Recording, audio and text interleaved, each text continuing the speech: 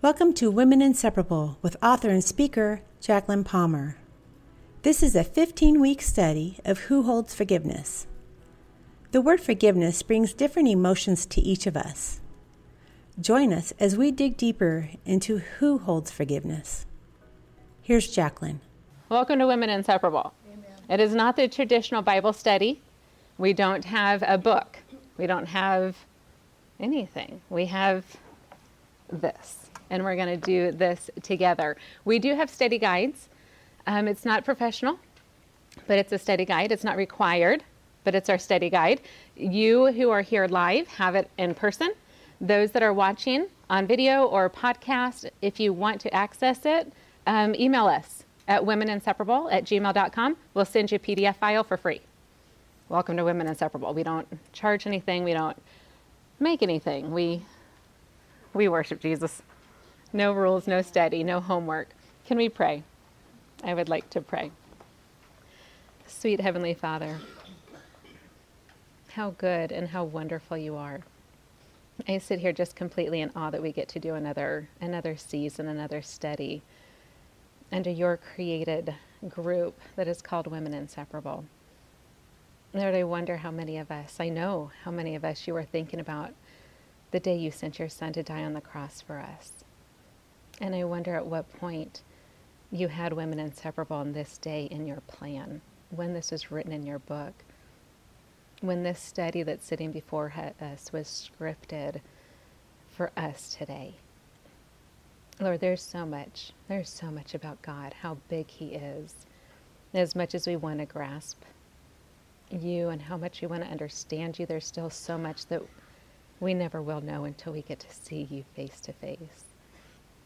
But I thank you. I thank you so much for being so big. I thank you so much for being our God.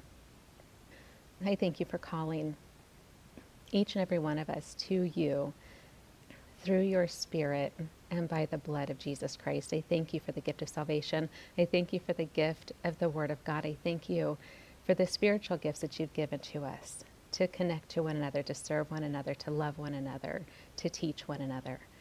And Father God, as I sit here very humbly this morning with your word open in front of me, I pray with all that is in me that you will speak and that I won't.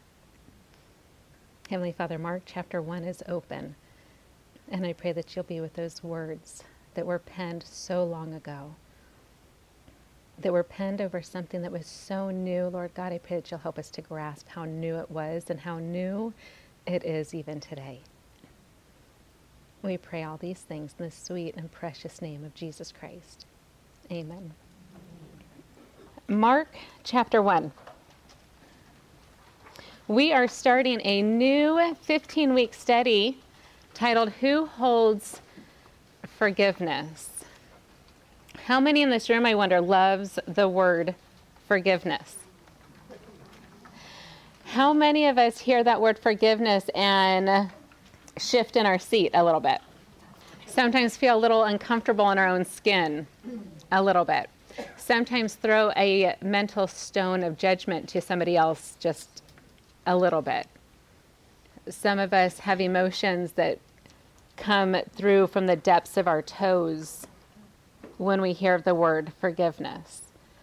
There's a lot that goes on inside of our bodies, inside of our minds, inside of our fears, inside of our futures, our past, our present today reality when we think of the word forgiveness. So we're not going to do a 15-week study on the word forgiveness because I have a feeling we all know what that word means, what that word feels like, what that word looks like. We know what it's like to offer it to somebody else. We know what it looks like when somebody offers it to us. May I dare say we know what it looks like when we don't receive it. And we know what it feels like when we don't offer it. Do you have your emotion that is linked to the word forgiveness? My goal during this 15-week study is that we will learn the question or the answer to our question, who holds forgiveness? And there are so many stories that could sit in this hand, are there not? So many equations, so many answers that we need. And I pray that during these 15 weeks, that the answer that you need for your story will be seen in Scripture. That's my specific prayer. For each and every one of you prayed for one by one by one, my prayer is that you will find the answer to your story of forgiveness in Scripture over these next 15 weeks. Will you pray that prayer for you as well? Make this study personal. You're like, I don't want to. Then don't. It's your study. It's your choice. There's no rules. We're going to start with where forgiveness started ultimately in the New Testament. We're going to start in Mark 1. We'll see the same account in Matthew and Mark and Luke and John. All four Gospels share this. We see this in Isaiah 40. We see this in the book of Malachi. So if you want personal scripture studies, jot those down. We do not do homework in Women Inseparable, but we do have bonus challenges. They disguise under the word homework. We don't call them homework. They are not required. They will not be discussed unless you yourself bring them up in a discussion. If you want to further your scripture study and use your question guide, look at Isaiah chapter 40, and I'm not going to give you a specific verse because that ruins the fun. And look at the book of Malachi. The whole book, yes. 3 chapters. It's not too vast. Read the book of Malachi and scout out the study that we're going to do today. Deal? You say no. Perfect. This is how we roll. Mark chapter 1 is what we're going to focus on this morning. But again, you can find this in Matthew, another scripture search. You could find this in Luke. You can find this in John. Luke is absolutely amazing in the details that he gives, and John is beautiful in how he records this. Matthew, I favor. It was the first book of the Bible that I wrote my own personal book on. So Matthew to me is like my best friend. So go to Matthew. It's wonderful. Mark, however, is where we're going to be today. Mark chapter 1, I'm going to start in verse 1. This is what our scripture says. And for the record, I will be reading throughout this whole study in the ESV. What you use is perfect. Here we go. Mark chapter 1, verse 1. It says, the beginning of the gospel of Jesus Christ, the Son of God. As it is written in Isaiah the prophet, and here you could write Isaiah 40 right next to that if you would like to script an arrow in your own scripture. As it is written in Isaiah the prophet, behold, I send my messenger before your face. Did you hear those words? For some of us, those words are so familiar. We've heard them so many times. I pray that we hear them brand new. I pray that we'll hear them for the first time today. He says the word, behold. Don't just see, but stop and look and truly behold the words that are sitting before us. Mark writes the words that Isaiah prophesied thousands of years before this, and he writes the words, behold, I send my messenger before your face, who will prepare your way. The voice of one crying in the wilderness. Note his location. Prepare the way of the Lord. Make his paths straight. These are the words that were prophesied, and there's more to this prophecy in Isaiah, but Mark only records the first half of it. And then he goes on and tells us a story. And in this story, he starts with 2 words in verse 4. Can I read just all of verse 4 first? Then we'll break it down. Verse 4 says, John appeared, baptizing in the wilderness and proclaiming a baptism of repentance for the forgiveness of sins.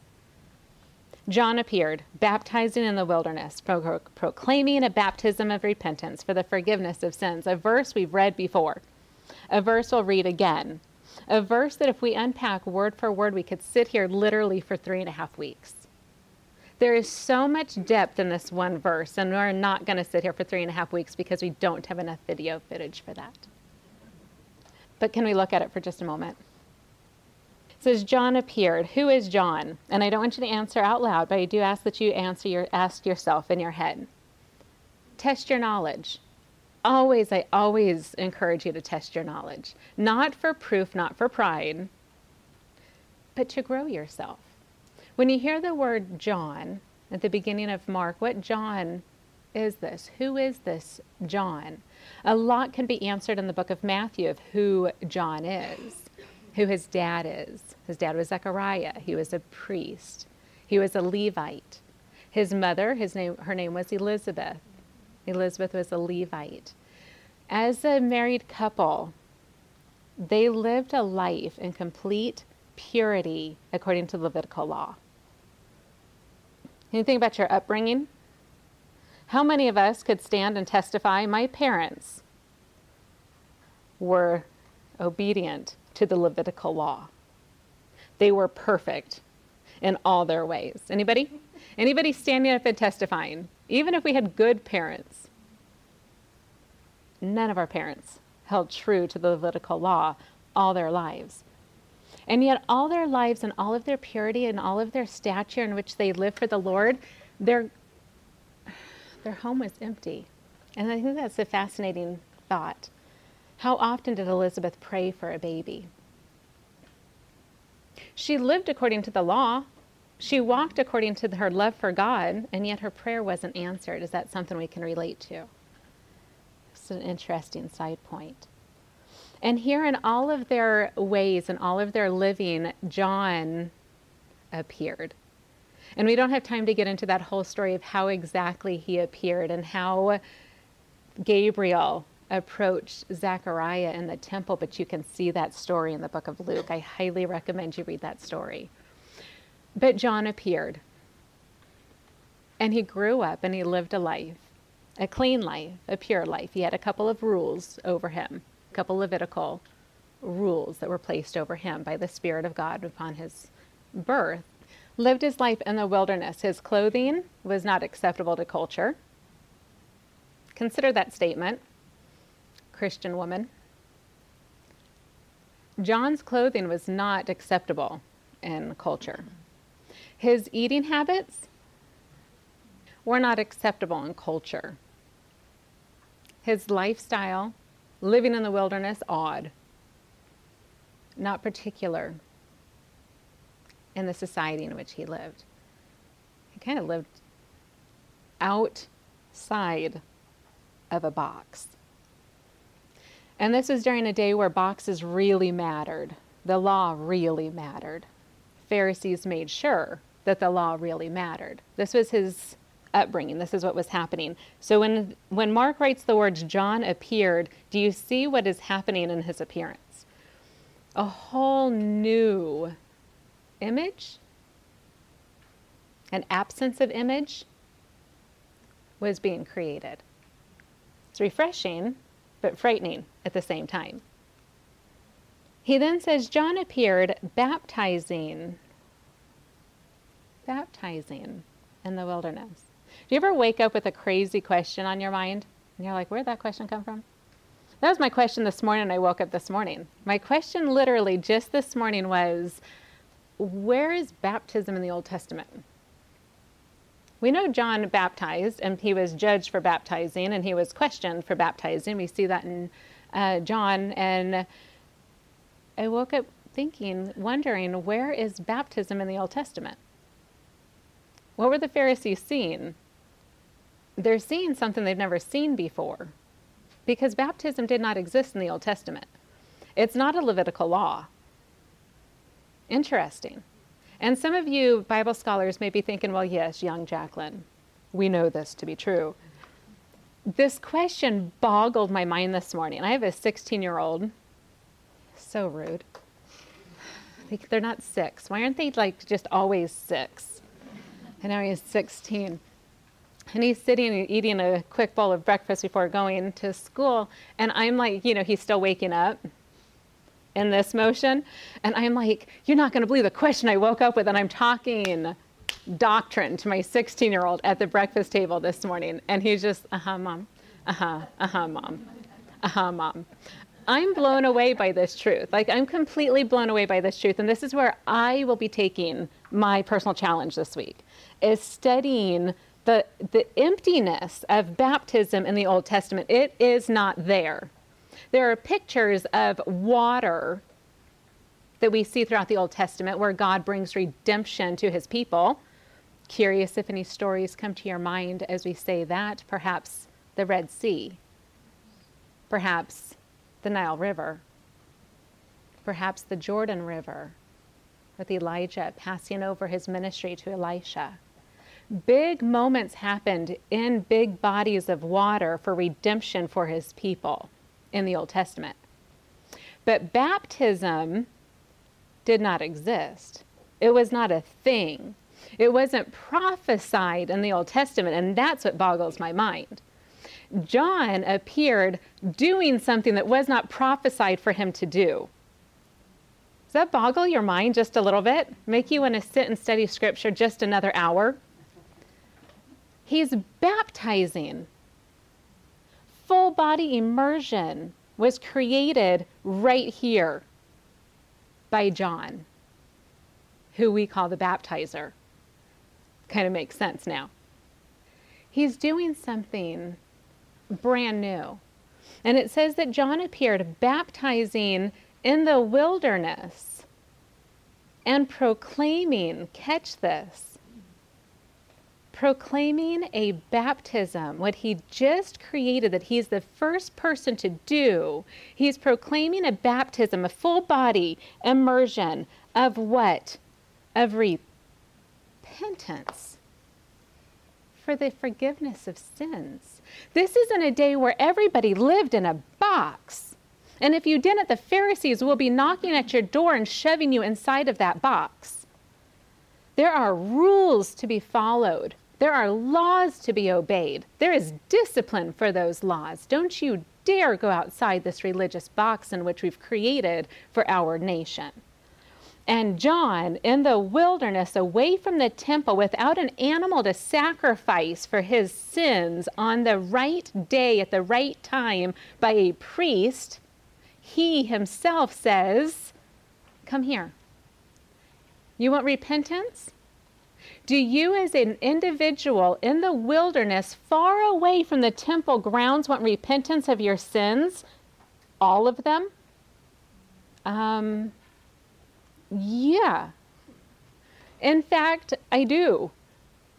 I do, instead of getting my oxen or my calf or my turtle dove, instead of blood on my thumbs and my big toes, instead of death and the smell of blood and the guilt and the shame that this animal had to be raised for the purpose of paying for my sin yearly, monthly, weekly.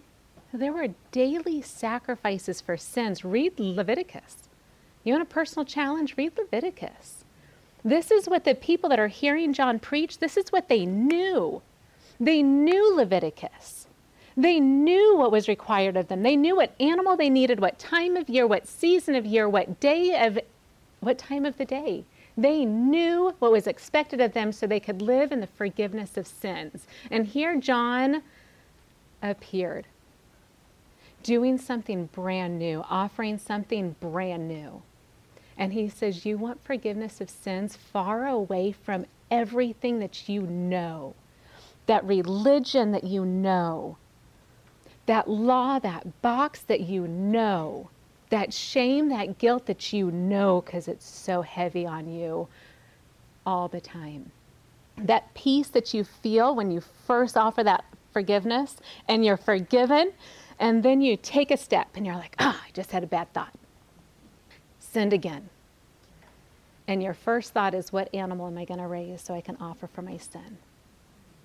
Did they ever have freedom from their sins?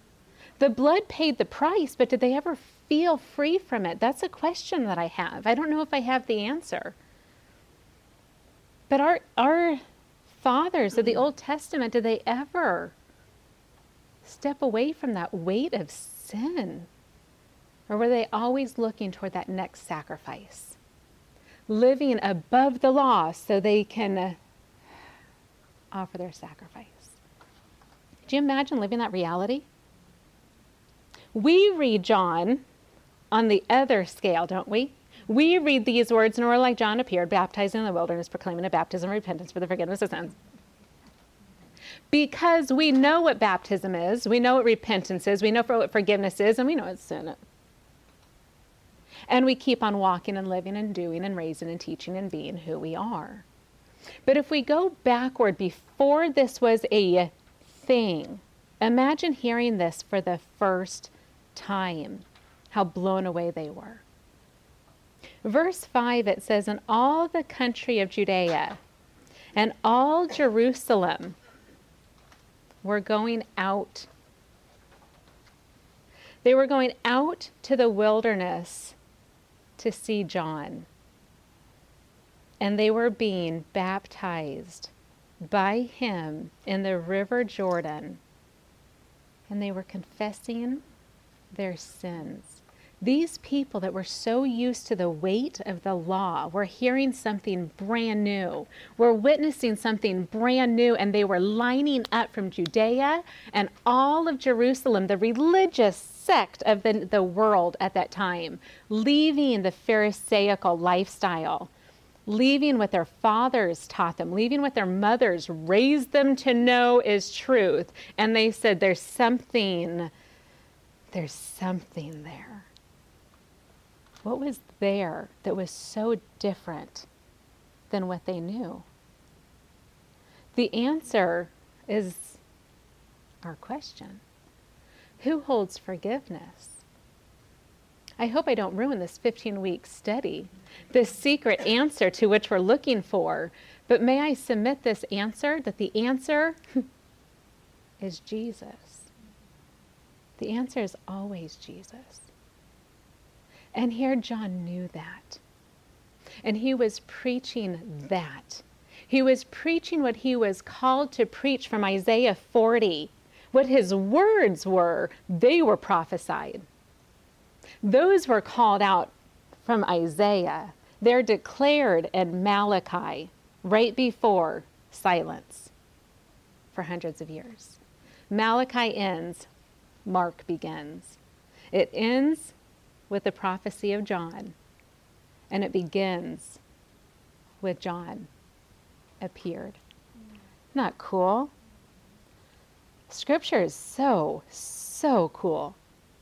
John appeared, baptizing in the wilderness and proclaiming a baptism of repentance for the forgiveness of sins. I don't know if you know this, but there sometimes is a debate in the Christian circle about baptism. Anybody aware of this? Sometimes in the Christian circle, people divide over their scriptural opinion of baptism. Paul tells us as Christians in 1 Corinthians chapter 1 to not let any division come between you. I believe this is part of what Paul is talking about. The fact of the matter is Jesus came and he gave us a new gift. The new gift he gave us was baptism. He gave us something that the Old Testament Christians, the Old Testament followers of God, did not know. They had no idea. They had no knowledge of baptism. It didn't exist. It was not even a thing. But Jesus came. And with Jesus came a new way. A new way that makes our paths straight. And whether you believe, whatever you believe in the realm of baptism, the fact of the matter is, Jesus in the flesh, we see right here in Scripture, Jesus was baptized. May that be our answer. Well, when should I get baptized? Well, let me give you this answer. Have you ever put your faith and your trust in the eternity of Jesus Christ? Have you with your mouth confessed that Jesus is Lord? Do you believe and say with your mouth that Jesus died on the cross for your sins? Have you ever said that out loud? Have you ever said out loud, I believe that Jesus died on that cross and was buried with my sin on him? Have you ever known that truth? Have you ever said that truth out loud from your heart? Have you ever, with every glee inside of your bones, proclaimed the truth that Jesus Christ rose again? Have you said these words from the depths of your heart? Sweet friend, you are a child of God. Be baptized. Can that be scripture? Say, well, I got saved when I was 3. Okay. Get baptized. Well, I got saved again when I was 16. Okay. Ask God. My personal experience, I got saved when I was 3. I got baptized when I was 10. My choice when I was 3. My choice when I was 10. My uncle baptized me at Liberty Baptist Church in Las Vegas, Nevada. I have a picture. And then I got saved again at 16 at Word of Life Bible College, or their island, their teen program in New York, when I was 16. And then I had that question, like, okay, so I got saved when I was 3, and then I got saved again. I got baptized when I was 10, so what of that? What's the rule? Nobody had an answer. Everybody had an opinion. There's scripture, get baptized. I didn't know what to do. I was kind of embarrassed to get baptized again because I was still at my uncle's church. Uncle, will you baptize me again? Because the first time I don't. You know what I mean? Like there's questions. We all have such different stories. I think that's why scripture leaves it in believe in Jesus and follow him in baptism. Make it simple. Don't over-doctrinate because then divisions happen. I fear I'm causing division as I speak. I pray that I'm not. The purity and the simplicity of Jesus Christ gets blown out of proportion when men enter into it with their opinions. Scripture says that if you want to follow Jesus, if you want that repentance and that forgiveness of your sins, and Jesus lays on your heart, why don't you follow me in believer's baptism? And you say with your heart, okay, then that's the right time to get baptized. I got baptized again when I was 19 years old in Fiji. It's on a mission trip. If you ever need to go on a mission trip, go to Fiji. It's wonderful. I was there with a team, and we had led some people to the Lord. We led people to the Lord. Wrap your head around that sentence. As a human being, 19-year-old little girl, on the other side of the world, I got to tell somebody that Jesus Christ died on the cross for them. Why did I get to do that? Because God lets us do that. All of us on our team. There was a guy on my team, his name was John Baptist. Baptist was his middle name. How great is that? Anybody pregnant in this room? Anybody expecting a boy? I have a name suggestion. We all led somebody to the Lord. Street preaching, doing children's programs, talking to people in parks. We went there and we lived among people, and in conversation led people to the Lord, like neighbors. How honored we are to be able to do something so grand. We don't have to go to Fiji to do that, by the way. We could do that in our own neighborhood. While we were talking to these people about getting baptized, explaining to them, it was so heavy on my heart. Like, here I am encouraging somebody else who's received Jesus Christ as their Savior to get baptized and for the forgiveness of their sins, and I want to do that. So I asked the pastor who was running our mission program, told him my whole story. He's like, is God laying on your heart to get baptized? I said, yes. He says, then who am I to overstep that? So I got baptized again when I was 19. What is the rule, the scriptural rule for baptism? Mark 1:4 says that John appeared, baptizing something brand new in the wilderness, outside of the box, and proclaiming a baptism of repentance for the forgiveness of sins. Sweet friend, do you want to be washed free from that repentance for the forgiveness of sins? Just pulling words from Scripture. Do you want that? When we receive Jesus Christ as our Savior, Our sin that died on the cross with him was buried in that grave, and it's there, gone. It's gone. Jesus, the blood of Jesus Christ, washes us. But something happens in that water. Our whole body, our whole mind, our whole spirit is identified with Jesus Christ. As we stand there in the water, we're standing there saying, I believe in Jesus Christ, and I want to follow Jesus with my everything. And with your body, when they say Jesus' death and Jesus' burial, and you go completely underwater, your whole body, your whole mind, your whole everything is identifying with Jesus Christ's death. And this is where religion is not cool. Because a lot of religions believe that Jesus died on the cross, and then that's the end of the story. What happens during baptism? You'd be dead. That's no fun. Baptism represents his life, his death. But just as Jesus could not physically stay in the tomb, we cannot physically stay in our sins. We cannot physically stay in that death and that weight and that shame and that guilt. Just as Jesus rose again, we're brought up new. New.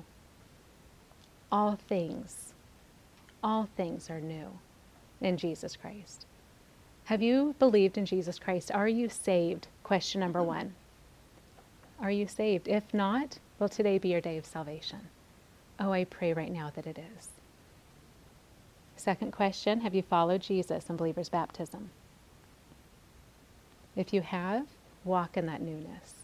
Walk in that newness as we pursue the next 14 weeks of this study.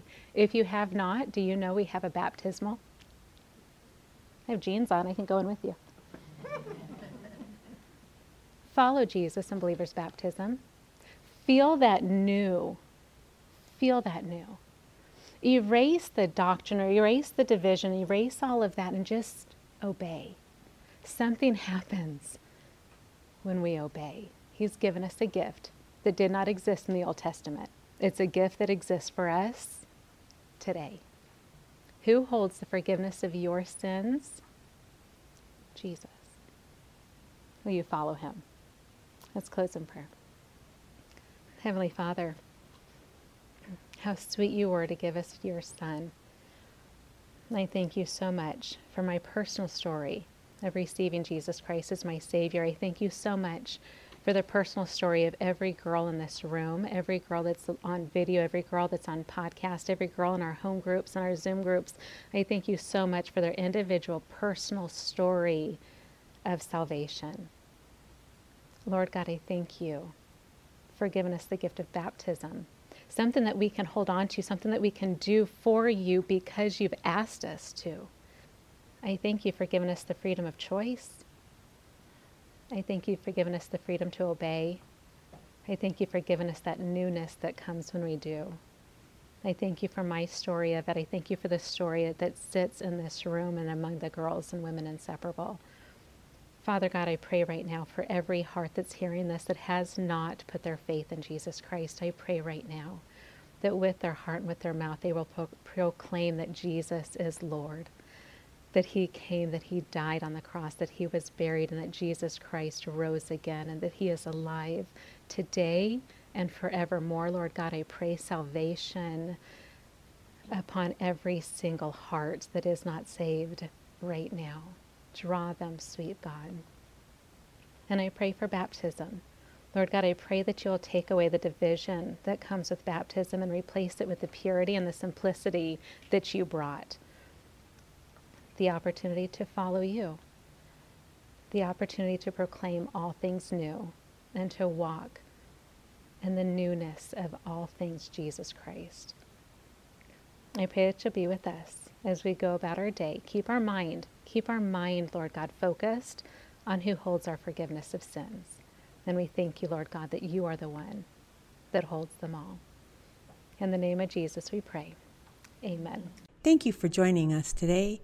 You can find us on Telegram at WI Online. If you need prayer, contact us at womeninseparable@gmail.com.